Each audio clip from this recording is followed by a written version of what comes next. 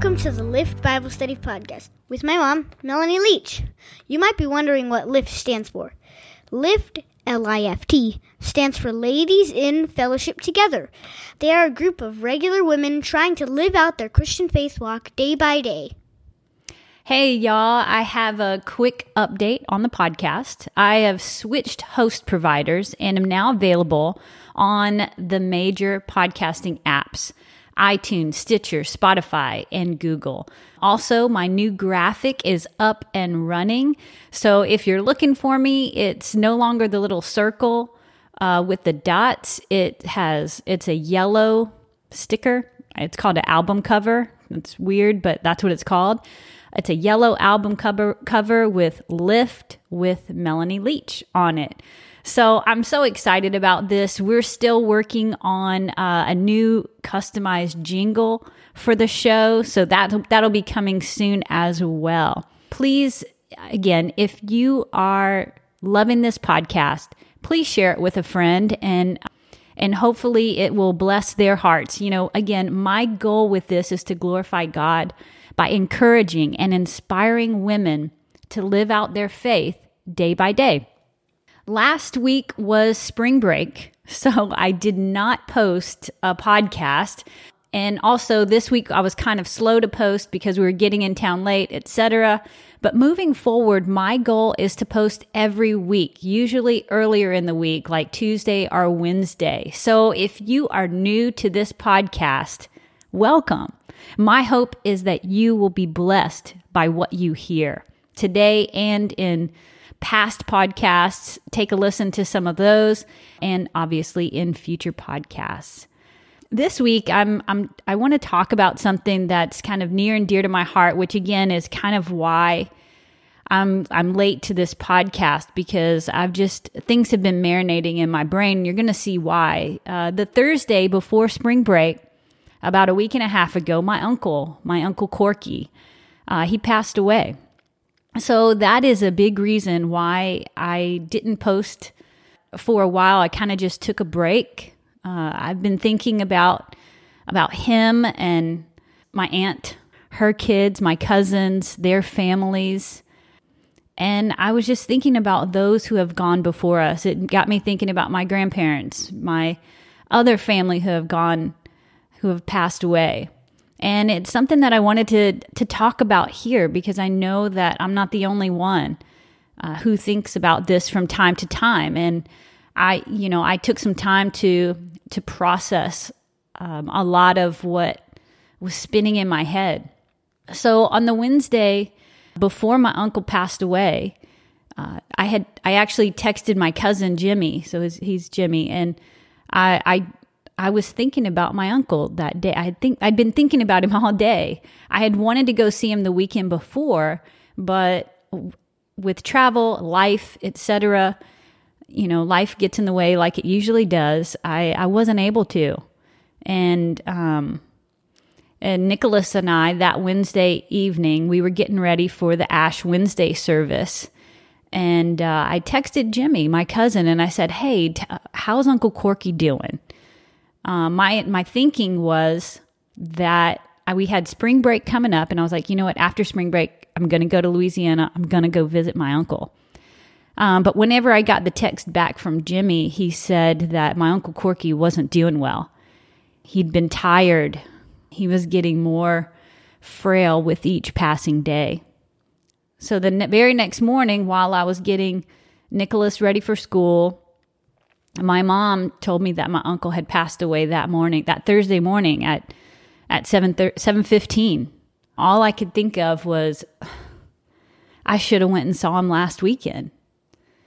When I think about my Uncle Corky, though, the words that come into my mind are kind, caring, loving towards his family. He loved his family fierce, and peacemaker. He was a gentle soul. The last time I saw my uncle was 2 years ago.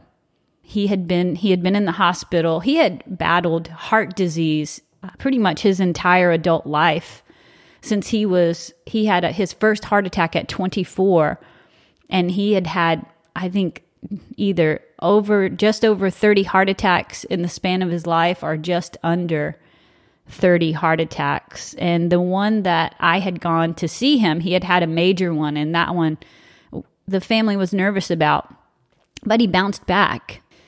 But again, whenever we went to his house, I remember just being around my cousins and my aunt. My cousin Tina and her family was there.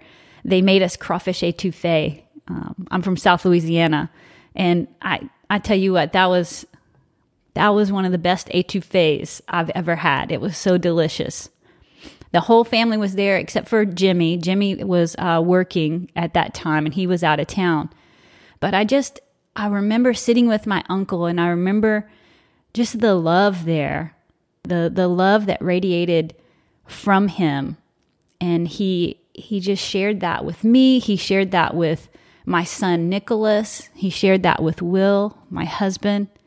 And he talked about when just stories when he and my dad were younger, and the mischief they would get into. And again, it was usually instigated by my dad, but it was wonderful to just sit with him and talk with him. You know, he really made a point of just making you feel at home. Nicholas was playing with his cousins, Tina's kids, and we just had such a good visit, and I cherished that memory. It was good to be there at that time. When Jimmy texted me on that Wednesday night, he also said this in his text. He's been speaking with the hospice pastor each week, and he wants to be baptized. That in my heart, in my spirit, because my uncle wanted to be baptized, I believe that my Uncle Corky knew Jesus. And when he closed his eyes that final time on Thursday morning, I believe he opened them in heaven. These Bible passages have been spinning in my head the past week and a half as I thought about my Uncle Corky. And the first one is a parable that Jesus told to help people understand, to help us understand how heaven works. It's about some workers who were hired to work in a vineyard. Some of you know this story. It's found in the Bible in Matthew chapter 20. In it, he says, and I'm summarizing this, Jesus says, "This will help you understand the way the kingdom of heaven operates. There once was a wealthy landowner who went out at daybreak to hire all the laborers he could to find and to work his vineyard. After agreeing to pay them the standard day's wage, he put them to work. Then at 9 o'clock, as he was passing through the town square, he found others standing around without work. So he asked them, 'Come and work with me in my vineyard, and I'll pay you a fair wage.' So they joined the others. He did the same thing at noon and at 3 o'clock, making the same arrangement that he did with the others. Hoping to finish his harvest that day, he went to the town square again at 5 o'clock and found more who were hanging out. So he hired them to work in his vineyard. When evening came, the owner of the vineyard went to his foreman and said, 'Call in all the laborers, line them up, pay them all the same wages, starting with the more recent ones I hired,' if you remember, at 5 o'clock, 'and those who had been hired first.' So they all lined up, and when those who had been hired first came to get paid, everyone was paid the standard wage. Everyone was paid the same amount. Then there's another text in the Bible, and this was when Jesus was on the cross between the two thieves. People were mocking him, soldiers, and one of the criminals on the cross says to Jesus, 'What kind of Messiah are you? Save yourself and save us from this death.' But the criminal on the opposite side of Jesus defended him, saying, 'Don't you fear God? We're about to die. We deserve to be condemned, for we are just being repaid what we've done. This man, he's done nothing wrong. Then he asks Jesus, Lord, remember me when you come into your kingdom. And Jesus says to him, today you will be with me in paradise. In both of these passages, we see workers who were chosen to work in the vineyard that one day, and we see the thief on the cross. The workers received the same pay regardless of when they started. The thief on the cross received eternal life on that day next to Jesus. Paradise.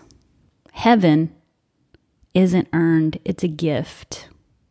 The Lord gives this eternal life to those who know him. And that's the good news of the gospel. It's a free gift that's given freely to those who place their trust and faith in Jesus.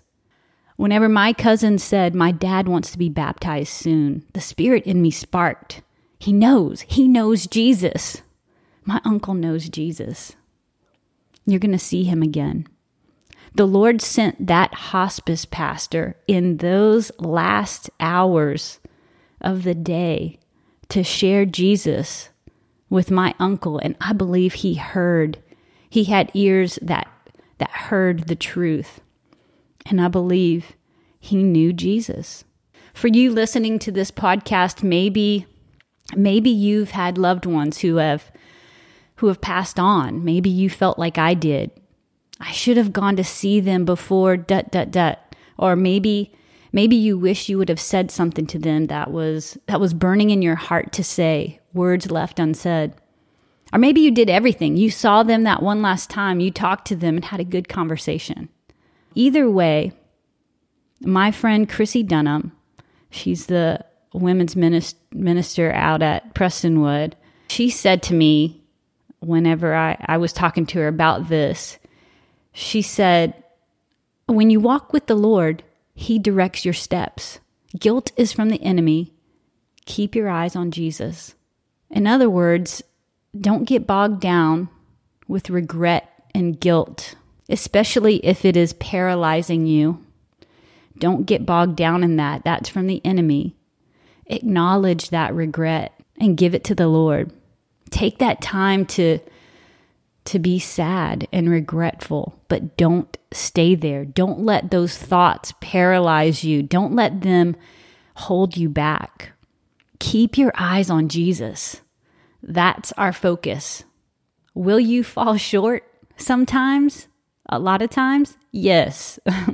But keep walking and striving to live better. Get back up whenever you have those setbacks and keep walking. Follow Jesus. That's about all I have to say today. Thank you for listening. Pray for your families. Pray for those who don't know the Lord. Pray. God hears your prayers, and your prayers last forever. And like Chrissy said to me, keep your eyes on Jesus. He is the way. See you next time.